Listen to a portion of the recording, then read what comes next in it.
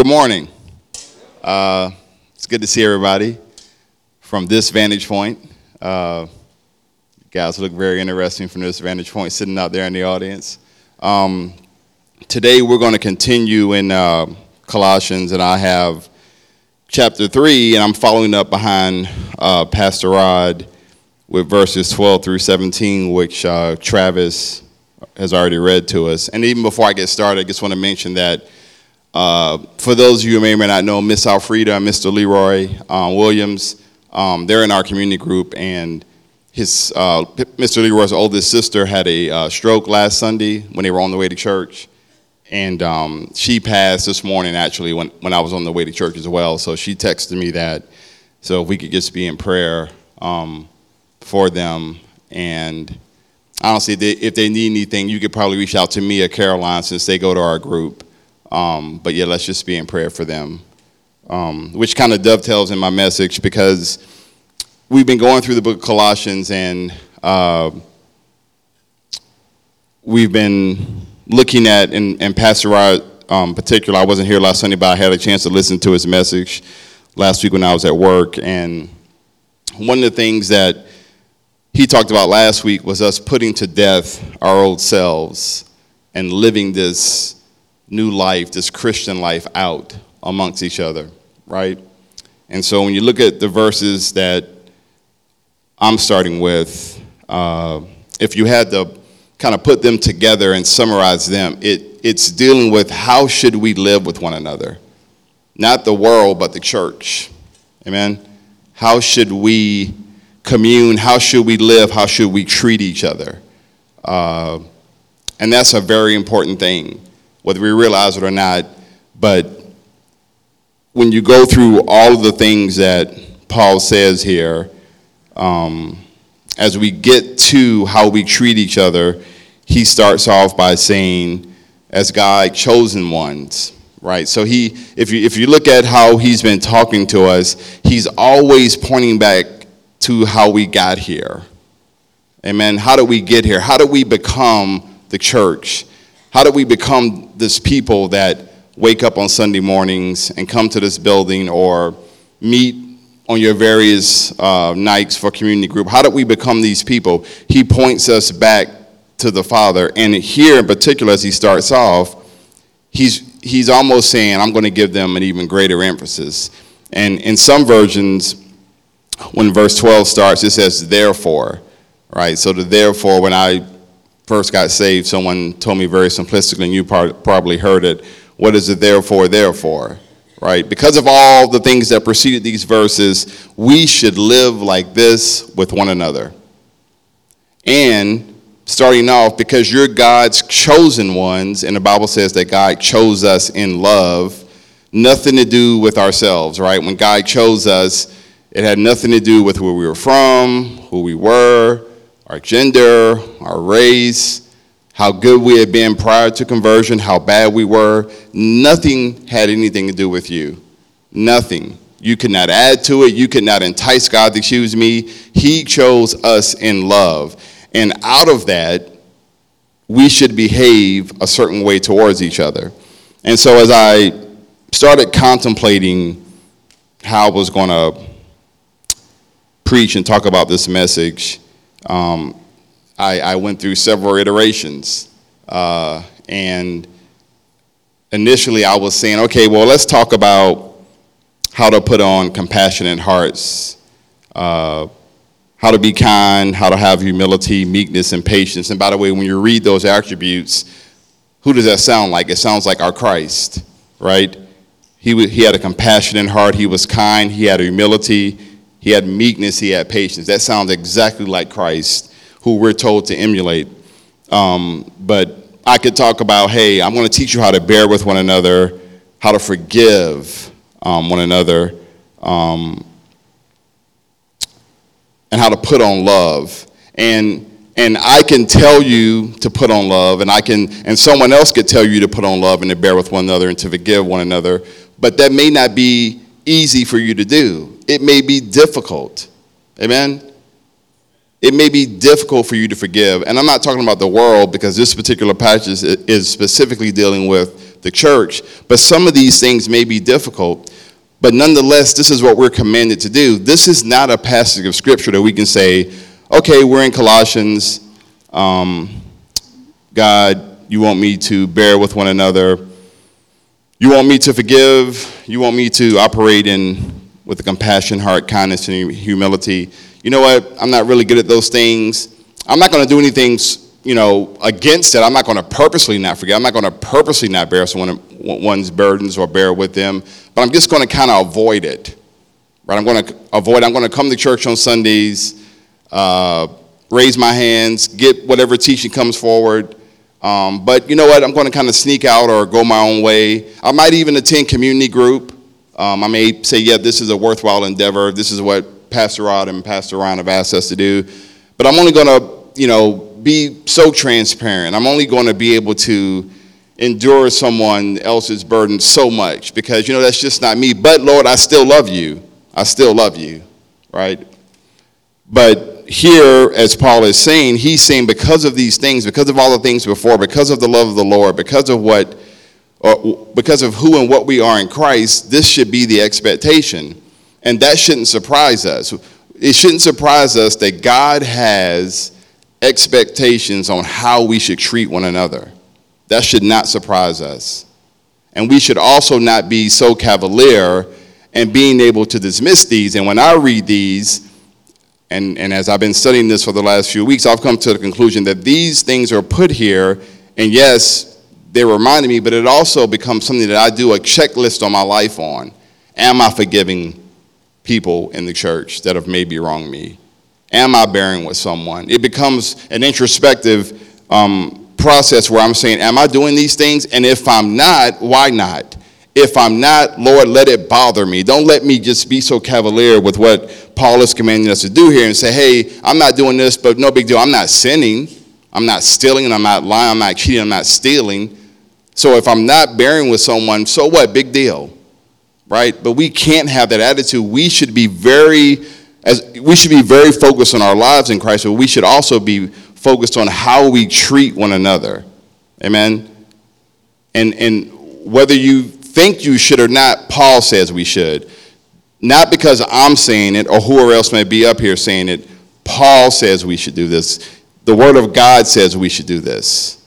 So how should we live in the church? If I had to give a title for the message, which I don't know if we put titles out there on the podcast, but if I had to give a title, it would be how should we live in the church?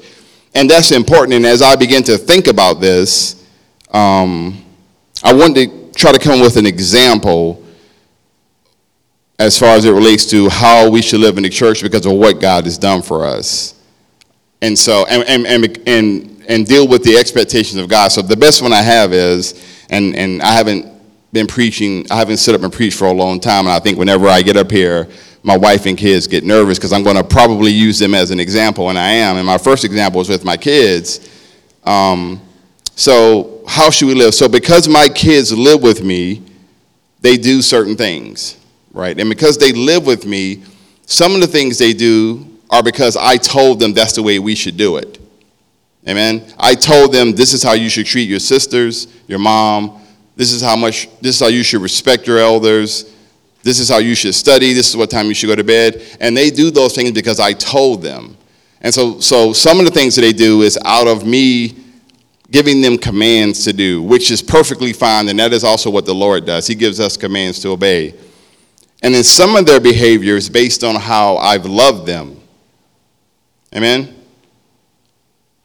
Some of their behavior is based on how I've loved them or how they've seen me love someone else or how they've seen me love their mom or how they've seen me treat others. And I should expect that. I should expect that. I can remember being a kid and, maybe I got in trouble, which I did often in school, and I can remember my mom probably saying something like, well, I didn't teach him that. The behavior that I was displaying was not familiar to my mom because that's not what she taught me, and then I would bear the punishment of it. But she would say, I didn't teach him that, or I didn't teach you that. Why are you acting that way? And so sometimes as a parent, I'm looking for their response, or I'm looking to see how they're living out their lives. Does it in any way emulate or mirror what I've told them? And they don't know I'm doing this, but I just like to see how they respond. And so one of the examples I have is, and I was sharing this with my wife last night, Olivia and I were downtown at the Congress Center. It was a volleyball tournament, and we were there all day, and on the way back, the team would catch a train, and I forget, we would catch it to another stop that we had met at earlier in the day, and then we would go home. So it was 7, 8 o'clock at night, and we were on the train, and you get various people on the train who get on, and if you rode the MARTA, they ask for stuff, they money or whatever. And so this guy gets on the train, and my daughter probably thinks this was so oblivious. Like, my dad, how does he remember this? And he starts asking for money. And he had, I could tell he had his entire speech prepared. It was very, he had it down. And I assumed he was used to doing this. And so he asked for money. And so I was standing up, and Livy was in front of me, and I'm just looking at, because it can kind of make you feel uncomfortable when that happens, right? And so I'm just standing there, and I see Livy, because she didn't have a job then, but she always has a little bit of money, and she reached in her pocket and she gave the guy some money, this little small thing, and so I'm just looking at this, and I'm like, that made me proud. She's seen me do that before. They've seen me go through the drive-thru at McDonald's, get everyone a combo, pull up, and there's a guy laying on the sidewalk, and I reach over my daughter and roll the window down. I say, Jaden or Olivia, give him this, give him my meal. They've seen me do that before. So when I saw her do that, I'm like, yes. She may say, Dad, I didn't do that because you do it. I just did it because I did it, and that may be true, but I would hope that my influence or her seeing me live out my life had an impact on her. Amen? So I say that to say, me and my wife have expectations of our kids, how they should live, how they should treat each other. And we should not be amazed that God has the same requirement. So when I look at the text, I'm not going to necessarily focus on every single one of these things. Meekness, patience, humility. We're familiar with these. Compassionate hearts, kindness, bearing with one another. I may focus on that a little bit, but forgiving one another. We know we should do those things because Christ forgave us. But what I want to talk about in more detail is, what is the church? How do we view the church? Because it is our view of the church that directly impacts how we view these things that Paul is telling us to do as far as acting and living out towards one another. So what is the church? Well, we've all heard it. The church is not the building, it's the people. And that is true. Jesus, as Simon Peter, who do you say that I am? And Peter said, you are the Christ, the Son of the living God. And Jesus said, upon this rock I will build my church, and the gates of hell shall not prevail. And Jesus said, upon this rock I will build my church. I will build my church, and the gates of hell will not prevail. And so from that moment on, we can look at the church and say the church is the body of Christ. And these are going to be very simplistic definitions that we've all heard of before. But I want to build up in our minds, what is the church, to see how important it is. It is the body of Christ. Christ is the head, and we are the body, right? We are these broken vessels of clay, as we were described in Corinthians, that God chooses to fill up and use us to be his head, he's the head, to be his arms, legs, and feet, to be that agent that goes into the world and produces change for the sake of the kingdom, for the cause of the kingdom. The church is also the bride of Christ. So we use a marriage analogy there, but the church is the bride of Christ. So we are the bride, and he is the groom. And for those of us who are married, or those of us who have seen someone get married, or just know married people, that's a very powerful example, right? I always, when I read that, I think about the church holding Christ's hand and him leading us down the aisle. And we're wed to him for life, right? We're wed to Christ not because of a ring or not because of a vow we said.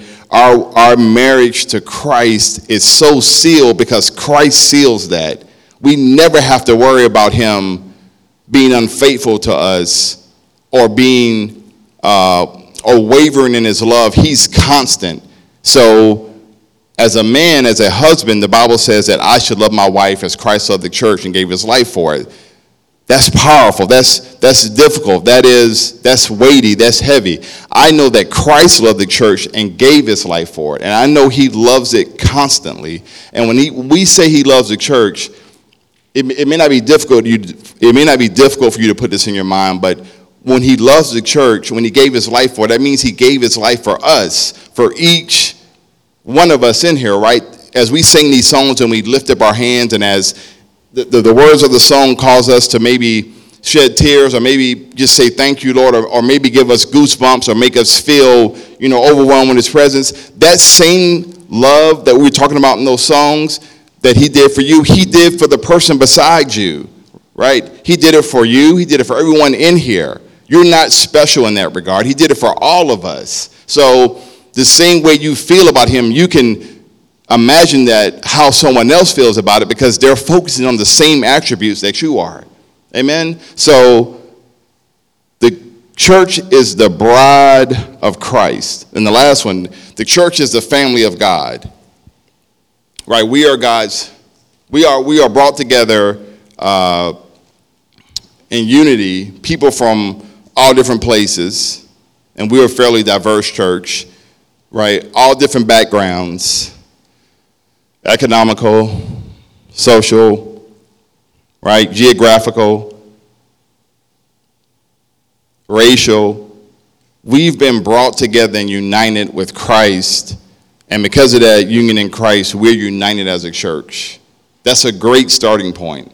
Our starting point is our union with Christ, and this church is his body, it is his bride, and we are the family.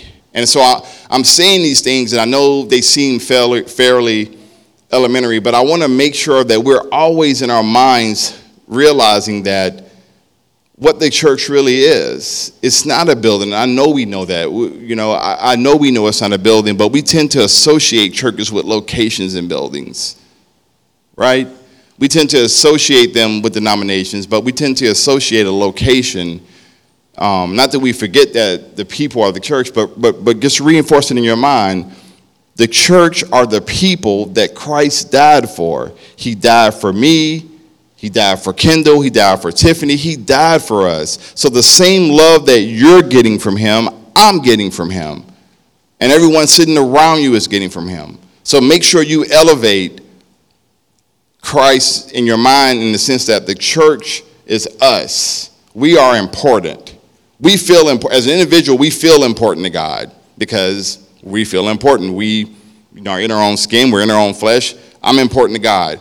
And so is everyone else who's saved is important to God. Important enough for God to send his son who had done no wrong to die for. That's how important we all are.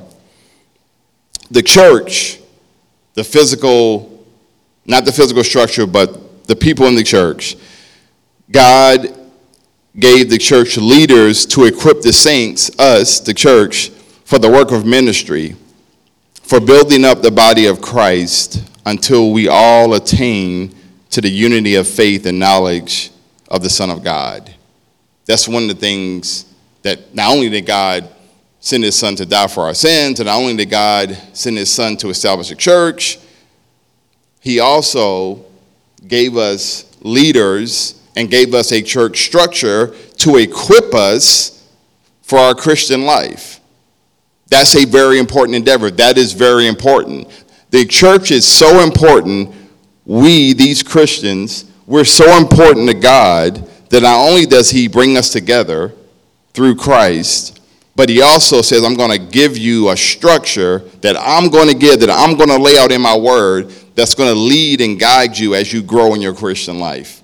That's very important, right? Why wouldn't he do that? It's his church. Why wouldn't Christ want a church that's equipping people? He cares deeply about what we're learning, about how we're seeing each other, about what we're doing, we're going out. He cares deeply about that. So in this church, we, these Christians, we worship together, we celebrate the Lord's death together, We celebrate baptisms together. We mourn when there's problems or when there's death together. We do all these things together. And the point I want to finally get to here in regards to that is our attitude towards the church really is, indirectly or directly, is reflective of our attitude towards Christ. There's no way around it. There's no way around it. How seriously we take the church or each other and our work within it is really a reflection of how we view the head or the bride of the church. It is a reflection of how much of the love of the Lord Jesus Christ we have understood or experienced. And whether you're thinking about it that way when maybe you're doing something that's not according to the word towards each other, that's really what you're saying, because the head of us, the head of the church is him. So as I treat you, it's really a reflection of how I view him. Now, as I was writing that statement, it was hard because it not only, I thought, wow, that's saying a lot, but it convicted me. When I treat a member in the body of Christ wrong, I'm not just impacting that person. I'm really showing my attitude towards the Lord, because he is the head of me and that person that I'm offending or that I'm not forgiving or that I'm not bearing with. He is the head of that person. He's head of both of us. Amen?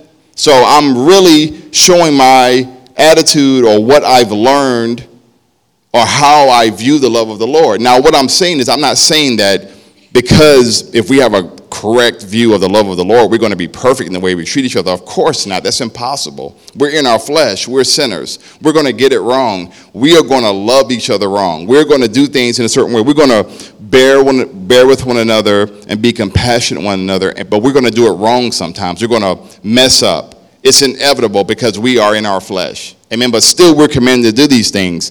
So how seriously we take the church is a reflection of how we view the head or the bride of the church, which is Christ. And if it's a reflection of how much of the love of the Lord Jesus Christ we have experienced or understood, then let's talk about the love of the Lord, right? And I'm still dealing with these things that Travis read, that we should put on as God chosen ones: compassion in our hearts, kindness, humility, and patience, bearing with one another. And if one has a complaint against another, forgive each other as the Lord has forgiven you. You must forgive. And I mentioned this in my community group.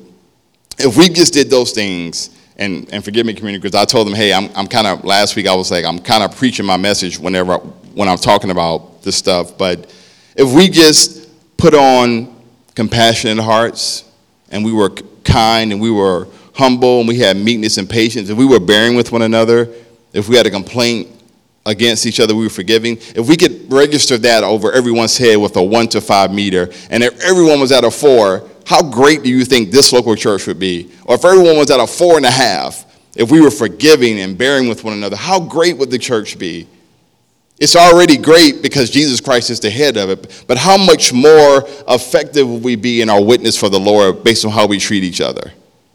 Amen. And those things seem so small. Before we go out on missions to go across the country, across the world, don't forget the church that you came from. Those relationships matter, because when you're going out and you're creating disciples and you're preaching the gospel to those who have never heard it, what you're doing is you're creating church members. Amen. So you can't just say, hey, well, I'm on the mission field, I don't have time for that. No, when you're on the mission field, you're creating those people who will become part of the church. So we can't forget about how we treat and love one another. So back to my point, how we treat each other is a reflection of how much of the love of the Lord Jesus Christ we have understood or experienced. I'm confident right now, if I ask anyone who is saved, who knows the Lord, that the one thing that you would say, if I said, give me some attributes of the Lord, you would say, he loves me. You would say that, right? For God so loved the world that he gave his only begotten son. That's part of our witness. That's part of the way I would venture to say that we show people what it means for God to love us and to come to Christ. So we know that God loves us, right? We know that he loves us, and we know it either academically because we see it on the pages, or we know it because we understand the whole issue of sin and how it was impossible for us to be right with God, and because it was impossible for us to do anything to be right in His sight. So we know that He loved us because He sent His Son to die for our sins, and now I'm right with God. We know He loves us. But there are different degrees of that knowledge, and I'm going to get into that. There are different degrees of that knowledge, and what I want to do here is I want to give an example of the love of the Lord Jesus Christ directing or compelling us in certain situations. And I want to deal with it with Paul. In 2 Corinthians chapter 5, Paul is talking about his ministry, and he's talking to the Corinthian people, and he's, in essence, talking to them about how and why he does things in the ministry, right? Why he does this, why he does that. And he says he doesn't care what people think of him. He doesn't care if they think he's crazy or not, because all he wants to do is preach the gospel. And in verse 14, he says something in my mind that was very profound. In verse 14 of 2 Corinthians chapter 5, he says, "For the love of Christ controls us, because we have concluded this, that one has died for all, therefore all have died." So what he was saying was, hey, I'm this zealous for you. I'm this concerned for you. I'm this committed to you, these Corinthian people, because the love of God, the love of Christ controls me. It controls me. And I started thinking, is the love of God that He showed through His Son controlling me? Does it influence me? And if it is influencing me, does it need to influence me more? Because as the love of the Lord, as the love of God that He showed us, ultimately through what His Son did for us and dying on the cross, does that control me? Does the Lord's love control me like that? Because it should. It should. Christ's love, which had converted Paul, now compelled him. His love converts us, but God wants it to get to the point where the love of the Lord Jesus Christ compels us. So what do I mean? Meaning that when I consider you, when I look up into the heavens and I look at how much you love me, and when I see that coming down, when I consider that I didn't deserve it, not only should that make me go back to you and worship and praise you, but that's a vertical relationship, but it should also compel me horizontally towards my brothers and sisters in the church. Now, we know that, right? But does it do that? See, the thing when someone teaches you, has anyone ever been on YouTube and they've, pulled up any like kind of motivational videos? I have. I mean, some of those motivational videos are great. I mean, they're great. They say things, and man, after you read that thing, you're fired up, man. You're ready to go on, take on the world or whatever issue you have. And have you noticed how quickly it wanes after you turn it off? I'm not against, motivation speeches. Those are great, right? But they're temporary, right? They're not going to, just as no preacher can preach to you enough and make you change, right? The one thing I say about preaching is that it's easy in this regard, because as a preacher, and I'm not a preacher, so let me step back. But as someone who occasionally gets to stand in front of people and talk about the Word of God, the easiest thing to do is to point to Christ. That's the easiest thing to do, and to not point to my persuasive words. It's easier to point to Him because He has it all together. He is the source. He is able to do more than I can even ask or think. I'm just a willing participant in that.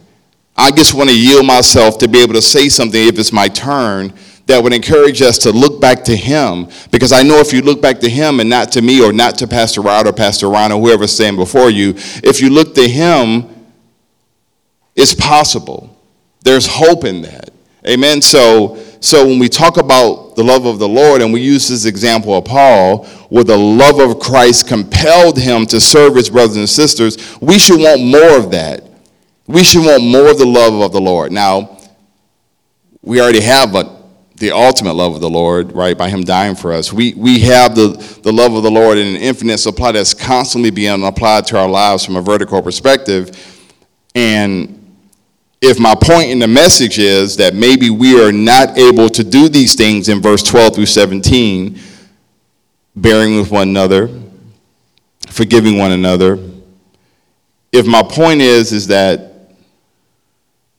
we've not experienced enough of the love of the Lord, then how do we get there? That's the next thing I would say. And as I was writing this, how do we get there? How do I get to the point where the love of the Lord Jesus Christ is more controlling in my life? And out of that control, it compels me towards not only to worship God, who is the source of that love, but it compares me horizontally to my brothers and sisters in Christ. How does that happen? So as we keep going down here, how do we experience more of the love of Christ? And how do we get a greater understanding? When I was a new Christian in college, I was in my early 20s, I may have only been 20 years old. I got saved at a church, and I was a very analytical guy. At the time, I was an engineering major, and I liked A plus B equals C. And so one of the things that I was keenly aware of when I got saved was that I didn't know how to pray. All right, I was taught the Lord's Prayer as a little kid by some family members, and that's pretty much all I knew. And even when I memorized that, I didn't know what it really meant, right? But I didn't know how to pray. And so as I began to read my Bible initially, I would come across these prayers for Paul. I would come across them, and I'm like, wow, that is serious. And I still have it somewhere, but my original Bible was an NIV Bible. Had very thin pages, and if you go through it, probably all the highlighting you see is of Paul's prayers.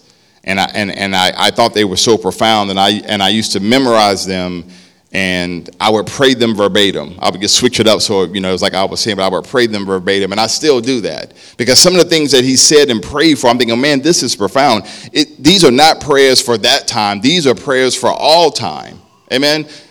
So one of the prayers he prayed, and this is specifically dealing with the love of the Lord, and I'm talking about the love of the Lord controlling us and compelling us to be able to do the things that we read in the 5 verses in Colossians.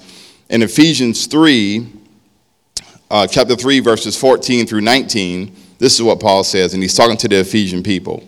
He said, "For this reason, I bow my knees before the Father, from whom every family in heaven and on earth is named, that according to the riches of his glory, he may grant you to be strengthened with power through his Spirit in your inner being, so that Christ may dwell in your hearts through faith, that you being rooted and grounded in love," and this is the key verse here, 18 says, "may have strength to comprehend with all the saints what is the breadth and length and height and depth, and to know the love of Christ that surpasses knowledge, that you may be filled with all the fullness of God."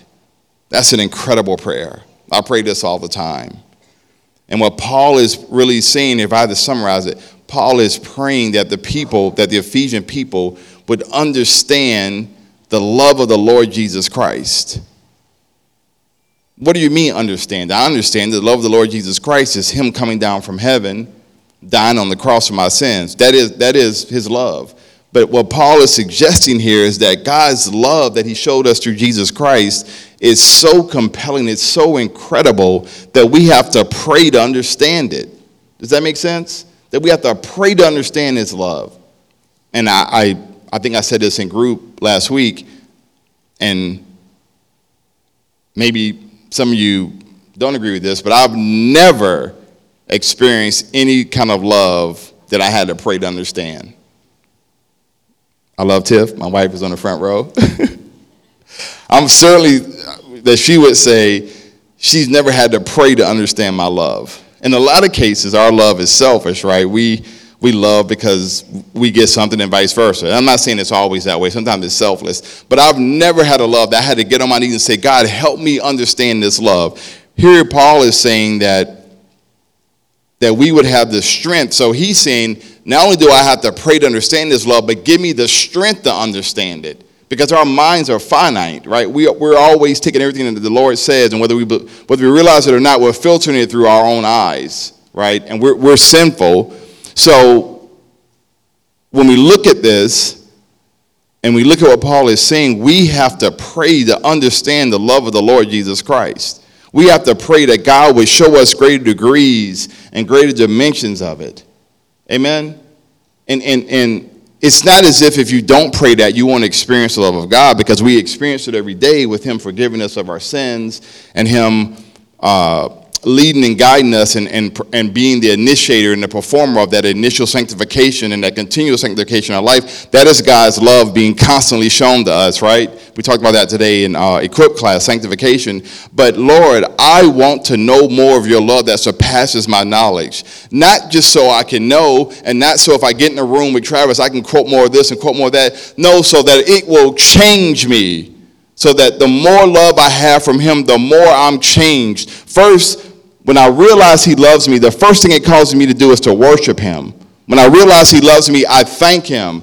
But God never wanted it to stop there. When I see his love, when I experience a great degree of it, when it's something that I've read all my life or that I've heard all my life, and then the Lord shows me a different perspective of it, it causes me to worship him more, and by default, it will cause me to love my brothers and sisters differently. It's no way in the world, it's impossible for us to experience the love of the Lord and not to change me in the vertical sense, but in the horizontal sense.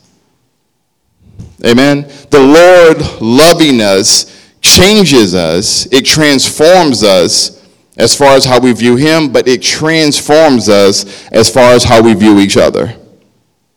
Amen. And that is something we should desire. We should desire to be able, I started to hold this up as if you can read it, to be able to do Colossians 3:12 through 17. We should desire to be able to forgive one another. We should desire to be able to bear with one another.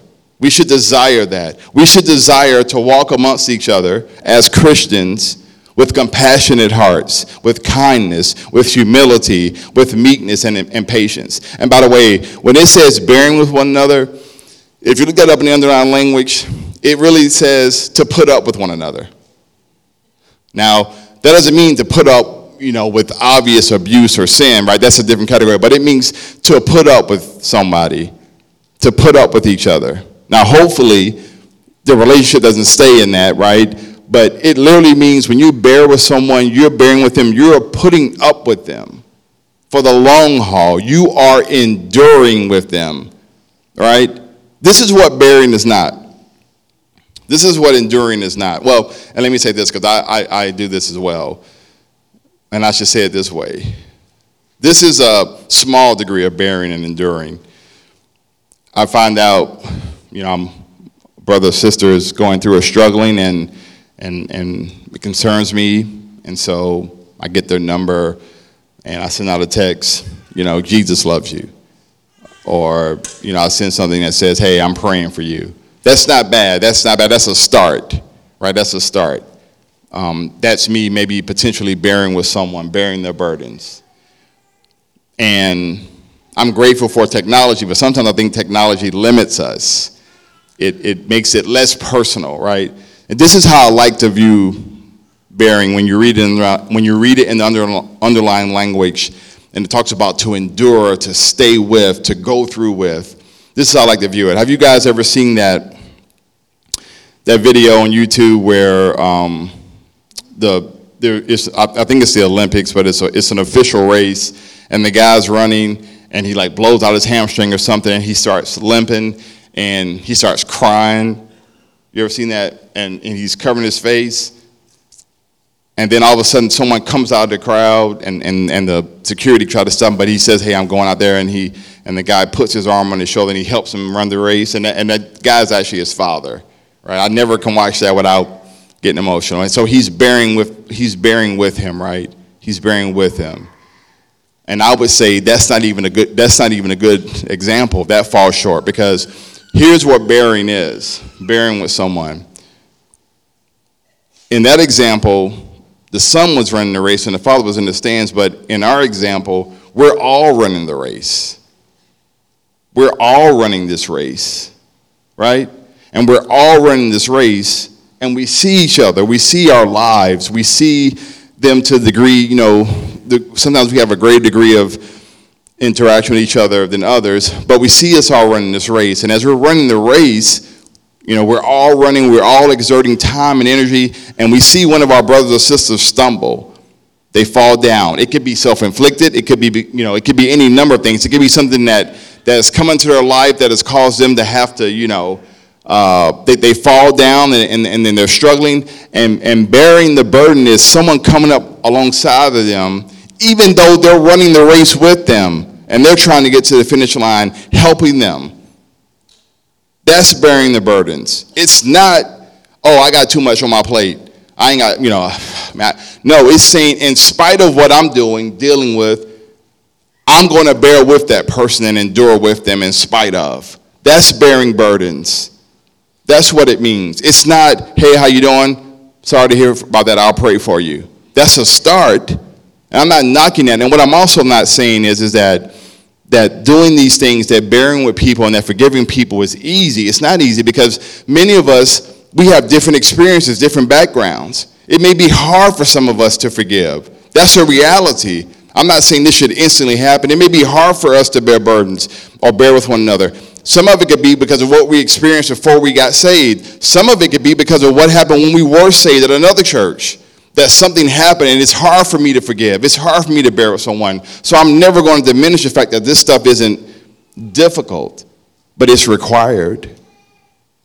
It's required. And one of the great things about this, and we talked about this in the class today on sanctification, a lot of times when we are doing these things that Paul is saying here in verses 12 to 17, when we're endeavoring to put on compassionate hearts and kindness, and when we are endeavoring to bear with one another and to forgive one another, you know what we're really doing? We're really working at our sanctification. That's sanctification. Sanctification is becoming more like the Father. He initiates it, and we play an active/passive role in it, right? But bearing with one another, how we treat one another, how we love one another, will produce sanctification. It will produce sanctification because when you think about it, and I'm focusing on bearing because that's one of the ones that I think it can be tough for me to do because I fall short in these too. When you're bearing that burden, when you're doing any of these things, you know what it requires? It requires sacrifice. Don't ever think that the things that the Lord wants you to do should only be done when everything is perfect. When the kids are going to college, when my schedule changes and I'm not working overtime, when this thing in my life is right, that's when I'll start doing these things. No, because things will never be perfect for you to run along somebody and help them. We should expect that these things take sacrifice. They take sacrifice. You're not going to have a perfect world where these things become easier as it relates to your time, right? The reason why we need to bear with one another is because if I'm bearing with you, I'm carrying your weight, so to speak. And I'm only human. That weight may get too heavy. And then I'll begin to fall and stumble down. And when I'm on my knees and I'm in that posture, it causes me, if I'm doing it correctly, if I'm thinking about it correctly, it causes me to go to the Father and say, Lord, give me strength to not only deal with my life, but to deal with theirs. That will cause you to become more like the Lord. Depending on him for your strength and your power. A lot of times, you don't need help if what you're lifting, or you don't think you need help when what you're doing or lifting is taxing you. Tiffany and I work out together now, and some of you guys have heard this story. We work out together more consistently than we used to, and so one of the things that she never used to do was she never used to work on the bench press because she was like, I'm a girl, I don't need to know how to bench press. And I'm thinking, yeah, Tiff, let's work on that. So we've been doing it consistently. And one of the things I laugh at is that sometimes when I'm working out, she's my spotter on the bench, right? So that tells you right there how much weight I'm lifting if she can spot me. But she's pretty strong. But she's bearing with me. She's bearing that weight with me. And I'll say, hey, Tiff, this is going to be pretty heavy for me. I need your help. I need your help. I need you to come alongside. And I might be able to get 3, but just in case I don't, I need you to stand right there with me. And that's me asking for it, right? That's me asking for it. Well, we don't always ask for help. Sometimes we're private, we're personal. So here's another example in the gym. I've been in the gym before where, and maybe some of you have done this, where I'll see an individual lifting something that appears to be very heavy. And as I'm going about my way, my eye stays on them just in case they need help. And has happened before where the guy was struggling on the bench and I saw he was struggling. No one was spotting him, but because I was watching him, I ran over without even being asked and helped him get the weight up. That's another way to bear. We should be watching. Where can I jump in? What do I know? What do I see where I can jump in and offer my services even when I'm not asked? Amen. That should be the mark of the church. The mark of the church, the way we perform, should be different than the world. It should be different than the world. If the world shouldn't recognize us, if someone walked off the street who doesn't know the Lord Jesus Christ, if they walked into our church service and they saw how we treated each other and they concluded, yeah, I recognize that. That's how we treat each other. That's how we do it. You know, someone messes up, we give them justice. All right, we're done with you. I recognize that. I can fit in here because that looks very similar to how I operate in the world. That should never be the case. The world should come in here and look and marvel at the way we treat and love each other. One of the things I think right now, and I think about this a lot in the world, and I see it because when I'm on Twitter, I follow people that I agree and don't agree with. I just like to see how people react to things. But one of the things that I notice in our current climate, our current political climate, is in the world today, you know what most people want? They only want justice. They only want justice. When you see things going on, someone does something wrong, justice. Cut them off. They're done. We're done with them. Let's move on to the next person.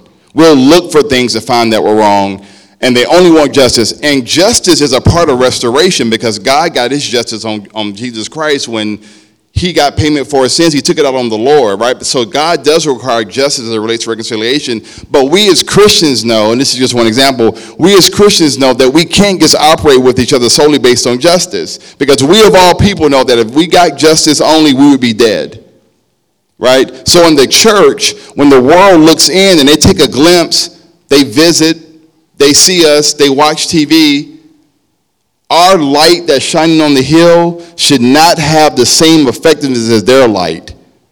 There's light in the world in the sense that there's a light showing you a way, right? But our light should be so different, it should be so illuminating that when they look at it and they compare, they see the difference. And they know that, hey, I don't know what it is, but the people, these Christians, these called out ones, these saved people, they don't act like I act. They don't respond to each other like I respond to. You know, it's funny. They have the same issues. They sin. They fall short. They offend each other. Although as Christians, we should offend each other less and less as we grow. But look, they forgive. They forgive. When they see someone who's having an issue or a problem, they bear the burden. And they don't just say, hey, man, I've been doing this for a couple weeks now. You're on your own. They don't give up. No, they stay there. And if they are having a difficult time bearing their burden, someone else runs up alongside and helps them bear that burden as well. It's not like what I'm used to. We should be different. And we should be looking at our lives to see if we are being different.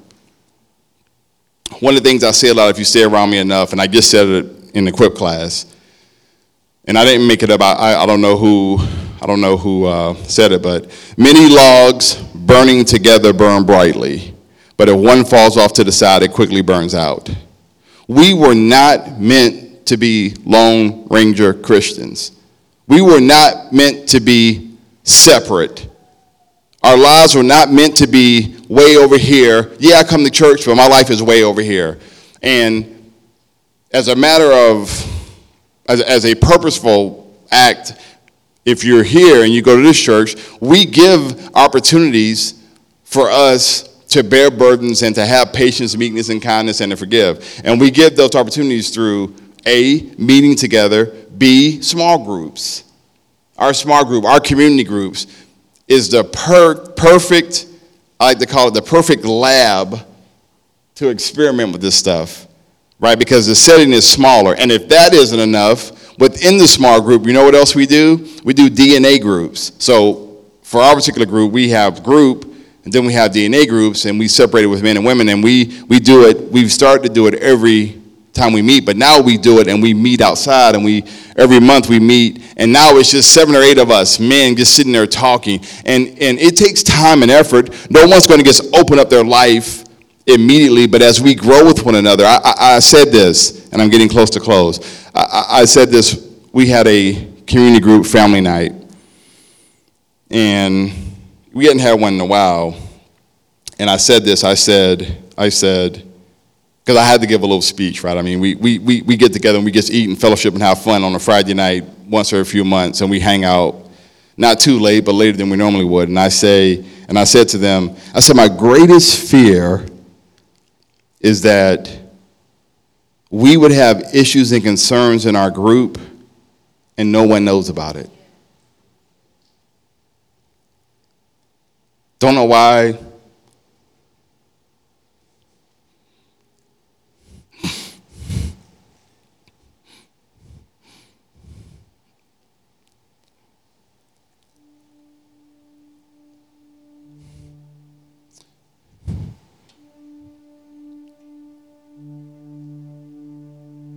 And even more,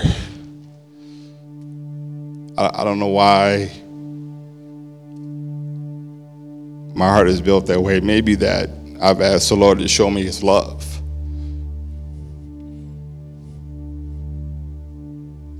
And equally as great, my greatest fear is that as a church, is that there are people who are sitting here that need, like Paul said in 12 through 17, they need someone to come to them with a compassionate heart, with humility, meekness, and patience, and to bear with them. To bear with them. There may be people in the church, and maybe not this church, maybe the church you came from, that you need to go back and forgive. Right? The Lord knows that. Jesus is so concerned about that. He said, if you have aught against your brother or your sister, he said, leave your gift at the altar and run to that person and make it right. He is so concerned about our personal relationships. Amen. We should be concerned that there are people who are fellowshipping among us, who are raising their hands and acting the appropriate church way. Everything's okay, because sometimes we think that that's the facade we should put on, that this is the last place that I should come in down and destitute and hurting. This is the first place you should want to come to, and it's the first place you should expect that there's someone here who's going to help me and meet me with this need. That should be our expectations, and it doesn't happen overnight.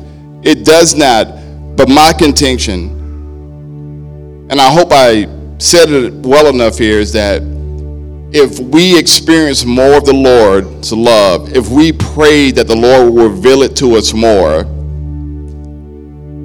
that the vertical relationship with God would be increased, our worship would be increased, but our horizontal relationships, left, as you look to your left and to your right, that those would be changed.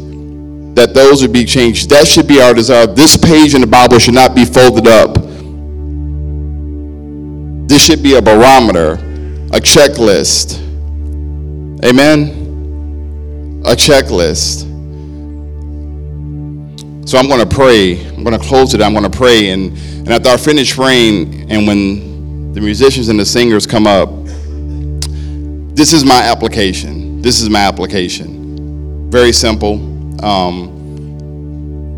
want to deal with each other horizontally. And we've done this before. We do it every Sunday probably to some degree or another. But I want us to just look to someone on your left or your right, and I want us to just pray for one another. That's my practical application. And if you're comfortable enough, hold hands. If you want to ask the person, is there anything specific they want you to pray for? And they may not, and that's okay, right? But just pray with one another. Get into the habit of that. It's hard to commune. It's hard for me to pray with Tiffany, not pray in my car at work, but it's hard for me to hold her hand and pray with her and stay mad at her. It's hard. It's hard to pray with someone and commune with someone and your heart not be changed towards them. So that's very hard. So as a point of application after I pray, and as the singers are singing before we do offering, I just want us to look to your left or your right, someone you know or you don't know, and just hold their hand if that's okay. If you feel comfortable, if not, that's fine. And just pray for that person. You can ask something that they may be going through. And I want us to, as a church, to try to live out 12 through 17 and to admit, hey, this is difficult. I have a hard time forgiving. I have a hard time bearing with people. I have a hard time that we take that to the Father and say, Lord, help me to do these things. Help me to see your church the same way as your son saw them. God saw the church before we were the church, but he saw us and he saw the state we were in and that we were lost and that we were going to hell and that there was no way we can get out. He saw that and he sent his son. That's how God saw us. Because when he chose us before eternity's past. So in essence, in his mind in eternity, he saw us as the church before we even became the church. Because he anticipated our need.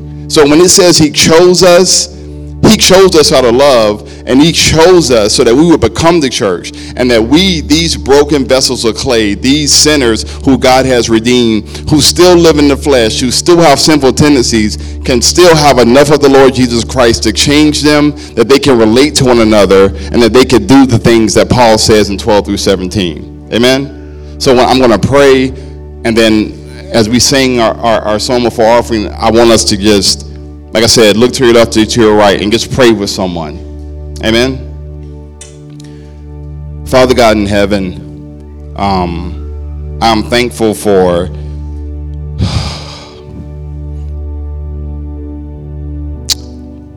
your love. Lord, we your people, we, Lord, who call on your name, who trust in you for the forgiveness of our sins, Lord God, who know what it means for someone to love us unconditionally and that we see it through you, Lord God. We are desperate, Lord God, for more of your love. We are desperate, Lord, to see more of it, to experience more of it, Lord God, not to be puffed up and not to say, hey, I know more than you, but so, Lord God, we can worship you more because of what you revealed, and that we could serve your church, your saints, the people that you saved as well as ourselves, that we could serve them better, that we would, as Paul said, Lord God, treat each other better than ourselves, that we would see the needs of others, Lord God, and not shy away and not run from it, but run to it, that we would anticipate needs, Lord God, that we, Lord God, with wisdom from you, Lord God, would be able to see our shortcomings in the areas of how we deal with our brothers and sisters, Lord God, and that we wouldn't ignore it, but that we would go to you and say, Lord, change my heart, change my mind, change, Lord God, my attitude towards my brothers and sisters in Christ. Because, Lord, in and of our own strength, we will fail every time, but Lord, with you, all things are possible. So, Lord, give us that mindset by your Holy Spirit. Work in us, Lord God, through your Holy Spirit as you sanctify us to show a greater degree of love towards one another, to be an example of your Son, Jesus Christ, to make the world walk in and look in and marvel and to ask the question, how do they love like this? How is this possible? I don't experience this. And if they ask us, Lord God, that would give us the opportunity to point them to you. Because this is your work, and we trust you to complete it to the end. Father, I ask all these things in the name of your Son, Jesus Christ. Amen.